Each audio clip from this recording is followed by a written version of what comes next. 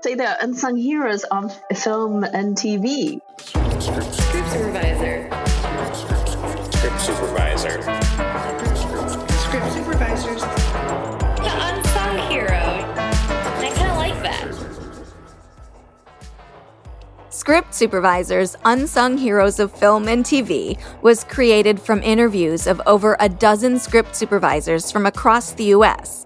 Episodes were written and produced by Karen Ruby and Eden Woolworth, edited by Eden Woolworth, and contains original music by Edith Mudge. Most of your day is spent in support of the director. How do you handle a screamer? How do you handle an actor who just refuses to talk to you? Quit. There's no reason to torture yourself to do your job. The actors are not machines. If the script is bad, every pass is torture. You're just right in the middle of everything all the time.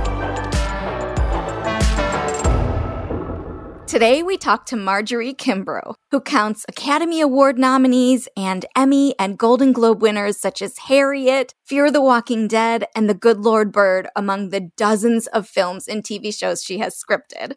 Since 2005, she has also been script supervising for the fellows at Sundance Directors Lab and occasionally teaches various aspects of script supervising through cinema workshops. Today's topic is working with actors, the good, the bad, and the holy sh**.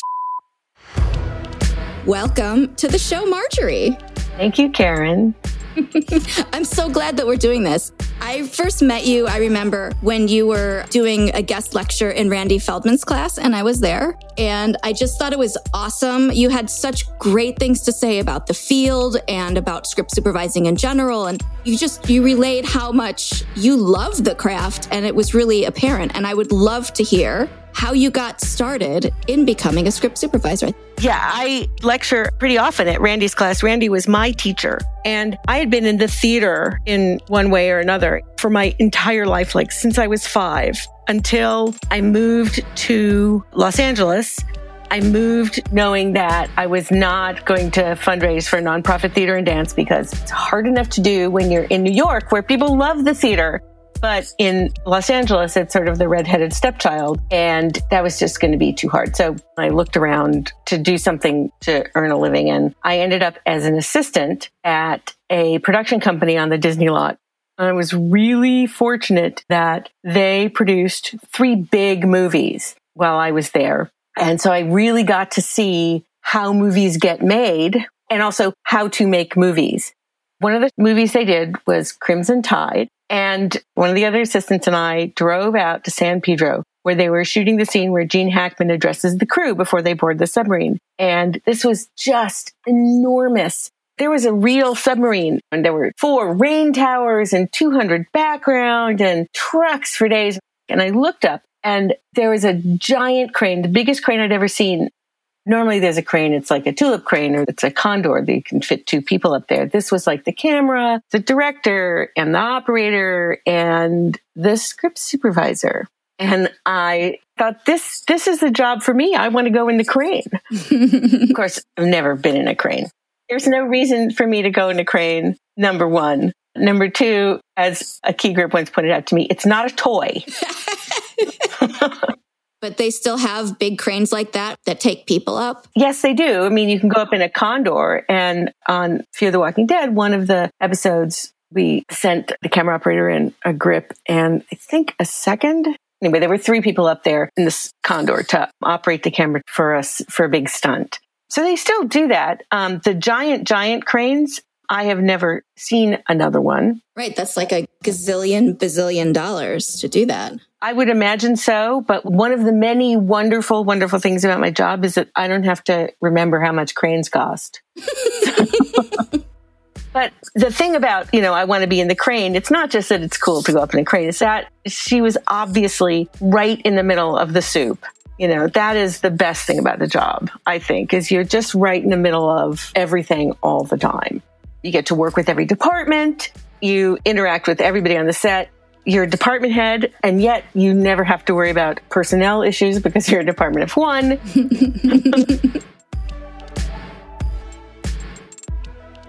So obviously these are big, amazing, important stories. Is that the most important thing for you, is to work on a project that you believe in and you love? Or do you take whatever fits in your schedule? Like, how does that process work for you?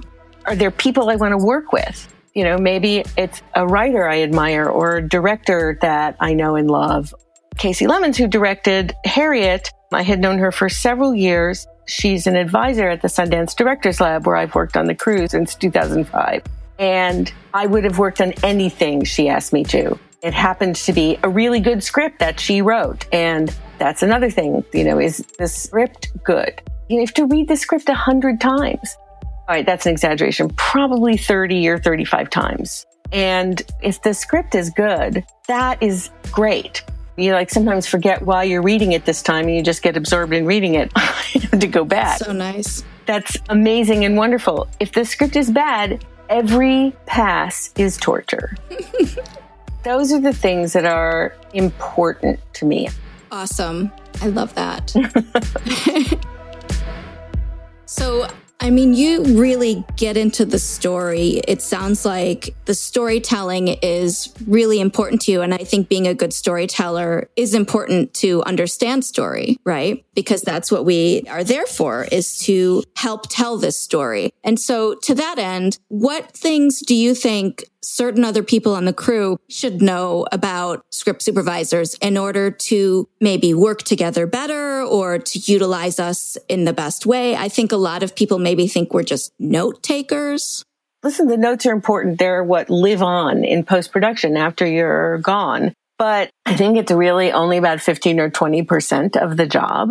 And the rest of the job is interacting with people on set and collecting and delivering the information.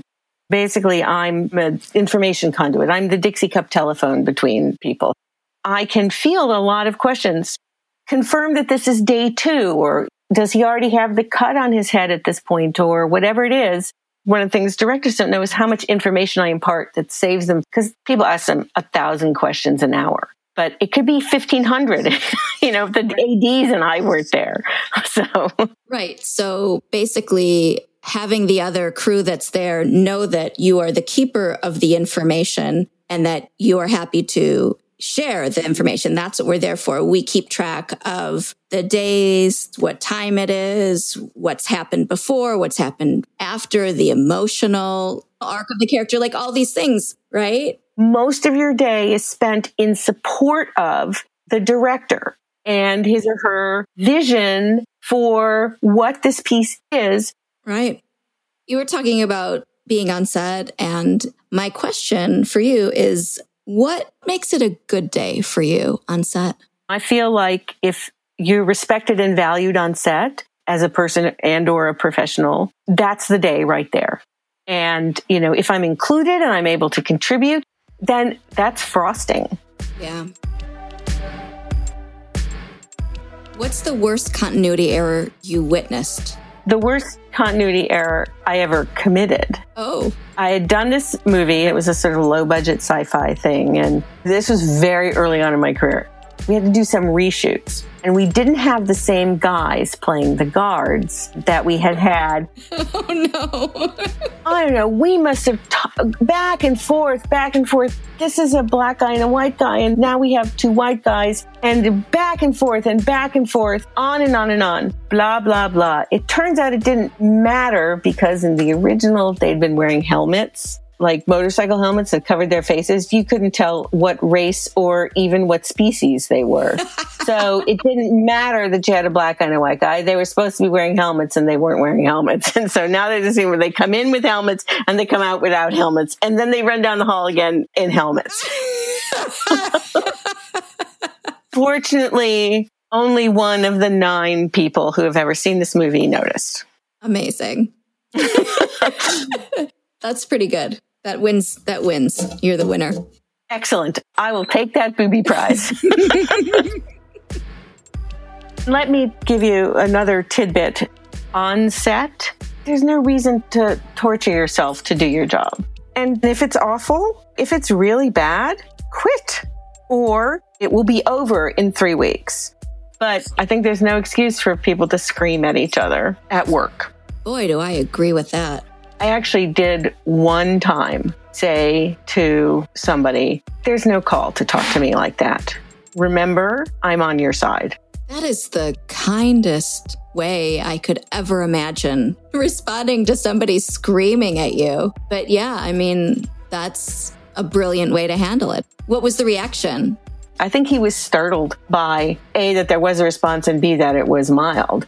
But directing is hard. So to be reminded in a moment of stress that you have support is helpful. So, yelling stopped, question began. And I gotta say, you may often be the person who sets the tone on set. If it's not the director or the AD, it's you. So, a certain level of calm, real or imagined, is always useful. I love that. And I agree. And that sounds like a perfect place to end. This has been so much fun. Thank you so much for being on the podcast. You contributed so much amazing information, helpful information. Really good. I appreciate you. Well, thank you. I appreciate you. I was very flattered and honored to be included in the company of fine script supervisors that I know you have interviewed. So I appreciate that a lot. The extraordinary script supervisors on this season include Dawn Gilliam, who scripted Black Panther, Boys in the Hood, Fences, Star Wars Episode 9, and she also got IMDb to create a new category for script supervisors. Marjorie Kimbrough has scripted Academy Award nominees and Emmy and Golden Globe winners such as Harriet, Fear the Walking Dead, and The Good Lord Bird.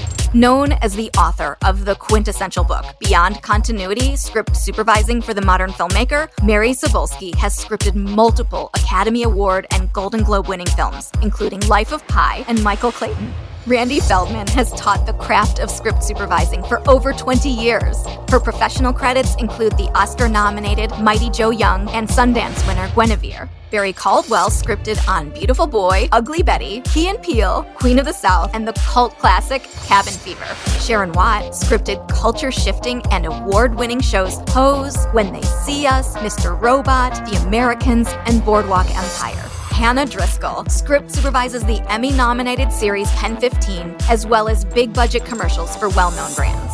Script supervisor on Emmy-nominated Dolly Parton's Heartstrings, the originals Ozark and Zombieland 2 Double Tap, Tony Craig.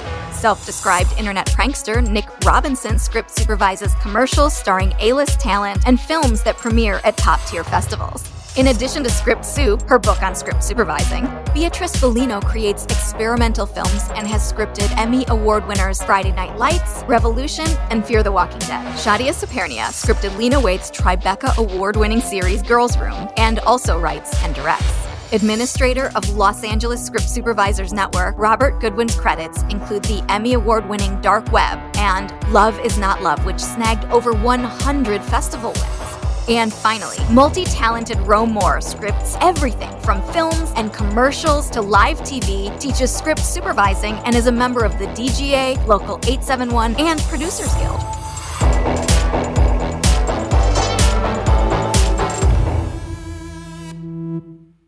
One of the perks of script supervising is your front row seat to all the action. You're near the director all day in front of monitor, watching the actors and, well, looking for mistakes. When actors flub a line or don't match their action, sometimes it's our job to tell them. And we better know the right way to do it, because there is always a wrong way. And it's different for every actor. Some are prickly or sensitive, or they just may be picking up on your energy. For whatever reason, they're not always receptive to a script supervisor approaching them. In this episode, we'll get some great tips from several top script supervisors in the business, and they'll share unique stories that only they could tell. Here's Dawn Gilliam, Marjorie Kimbrough, Mary Cebulski, Ro Moore, and Barry Caldwell. One of the things about working with actors, there's some people who act like themselves, and then there are some people who are actors, who went to school, trained. They are so delightful to watch. We're staring at them, watching how they're moving around so that we can get their actions down, and if they stand up and say a word and, that kind of thing. Some new actors don't know anything about continuity and matching and rely on us to help them out. Then you have your pros who understand their continuity matching and they're really good up until a certain hour. And then it's like they start forgetting and they, are looking to you to have their back, especially if they know their shortcomings. And the actors also are not machines. And you don't want to put that pressure on them to be mechanical. They're walking on a very, very thin edge of reacting intuitively and planning their performance. It's a really delicate balance for them, and you don't want to push them into mechanics if you don't have to. There's a certain amount you have to do, of course, because it's technical medium and all that, but you don't want that to overshadow what we love about it. And when something happens, if you see something go off, if they're just warming up and it's not really a great performance yet, and you know they're going to do something better early on, you can say something. I mean, I always go through the director unless I know them really well and they just tell me to go ahead and talk to them. But if it's something that's very, very delicate, I still go through the director. If you're working with young actors, your job is sometimes more instructive. When they've blown a line, you might go in and say, it's important to get this line right because it sets up the blah, blah, blah. Whereas if you're working with more experienced actors or with actors who are in season 5 or 6 of a long-running television show and they know 100 times more about their characters and stories than you ever will, then you might just say, make sure we understand this word. Or you might say, this is the only time in this act that we hear this piece of information, so it needs to be precise. And they totally get that. Also, know your actors, because they may or may not want feedback. Sometimes they just want the information. Just tell them what to do. They'll do it. They know what to do. Also, you have to arrange your face, because if you walk onto set looking grim and you're about to give an actor a line, the actor's reaction to that is, oh my God, what did I do wrong? That's 90% of the time you come up to an actor. It's like, what did I do now? So half the time I walk up to an actor and I say, you nailed it. They're like, oh, what did I do wrong? Absolutely nothing. You totally nailed it. I try and walk in with a smile, maybe not a big stupid grin, but a pleasant expression on my face so that I'm not a threat. You don't want them to dread your appearance on set. How many other people have to think about that? Right. You don't want them to dread hearing from you, but sometimes a pleasant expression only gets you so far. What are you supposed to do if they disagree with your continuity note or won't even talk to you? Barry and Rose share their top secret tips on how to deal with difficult actors. How do you handle a screamer? How do you handle an actor who just refuses to talk to you? What I prefer to do is create a game of good cop, bad cop, where the writer becomes bad cop. And I can go in with my notes, but blame it on the writer. And most writers are cool with this, and it works with most. Sorry, actors, if you listen to this, usually it works. It's only backfired on me a couple of times. I'm not going to say who it was, but there's one actress very well known who just basically told me, she goes, I know what you're doing. Get away from me. I don't ever want to see you ever again. If you have a note, Tom can bring it to me. He was the writer. I went back. Tom was laughing his ass off, just falling out of his chair. But yeah, Tom became the script supervisor as far as delivering notes to her. And 2 weeks later, he wasn't there. And I went to her and says, can I show you something? She goes, no. Bruce Campbell in his loud, booming voice is like, nobody's gonna care about the coffee cup position. And we both look at him and we're like, cool, but I was just telling about me going bowling. And that was a lesson for me, because that was, I think, my second feature that I had ever done. And it was still in my first year of script supervising. So I was really like, how do I deal with actors that don't like being reminded of continuity? And right there was the biggest lesson, where I just went, okay, you don't like continuity? I'm just going to stand back and I will let the director know, because me and Will have that rapport, and we'll see what happens from there. But yeah, I let Will know, and he's like, we're just going to let him do his thing. He's our star in this movie. He's the name. This is why the thing's going to get sold. So we'll let him do what he's doing. Aha! It's important to understand the politics, too. But what should you do if an actor isn't saying their lines? Maybe they're just having an off day, or they actually want to rewrite the script. Here are some proven techniques that can work. Sometimes they hate the line. Sometimes they just don't want to say what's on the page. And so sometimes the question is not, can you say this as written, but did you leave this out on purpose? Because if they did and it's important to them, then you might just not bring it up. And if it's something that's important, the writer-producer will tell you. And you have to figure this is going to be different on every set with every different director, with every different actor. You as the script supervisor, you have a tiny bit of authority there. And if the actor feels strongly about it and nobody else has noticed and you're pretty sure it's not important, you don't have to bring it up. You don't have to turn to the writer and say, this one precious word of yours. And sometimes you just don't know and you have to ask, and it's too bad that the actor has to say something they don't want to say. One time I was on the movie The Crucible, and there was a really heated scene between Daniel Day-Lewis and Joan Allen. And Daniel's line was, you would make beer freeze, Elizabeth. And he said, Elizabeth, you would make beer freeze. And it's not the same. You could go, well, it means the same, but it doesn't have the same rhythm. It's not as strong. And they were in the middle of this incredible performance. And I heard it once, and I thought, okay, next time he's going to get it right. And I heard it twice, and he got it wrong again. And I'm like, oh, I don't want to bust this up. This is so beautiful. And I just whispered in the director's ear what it was and shrugged, and I went, I don't know. And he went, thank you. Because he recognized that the rhythm was really important. So it's something like that in almost any other movie, I wouldn't care where the name came, except that it encompassed the power of that moment. When it changes the meaning, then you got to go in. But when it's just changing the power of it, it's a little more fraught. I love when they warn you.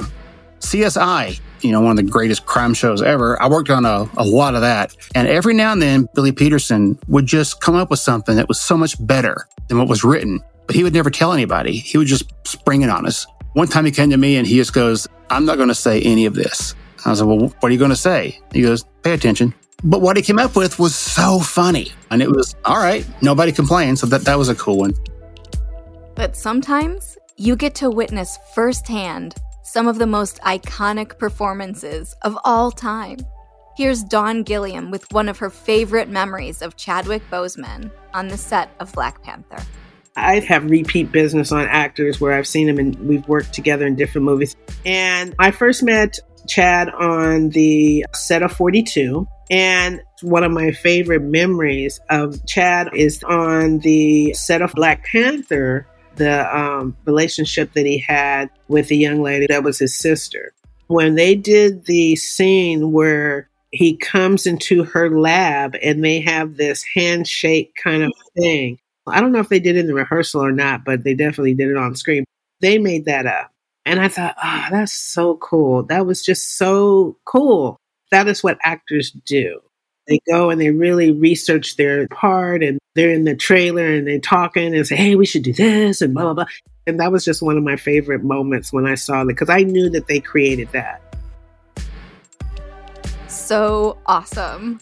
There's nothing better than being there in person and watching the magic happen. That's it for this episode. Special thanks to all the script supervisors who were featured and to you, our listener. I hope you had fun and maybe even learned something. Script Supervisors Unsung Heroes of Film and TV was created and produced by Karen Ruby in consultation with the Los Angeles Script Supervisors Network. Episodes were edited and produced by Eden Woolworth, with original music composed by Edith Mudge. Please subscribe wherever you get your podcasts, and give us a rating or leave a comment. And if you know anyone who makes movies without a script supervisor, let them know about us. We are the Script Supervisor Podcast on Instagram.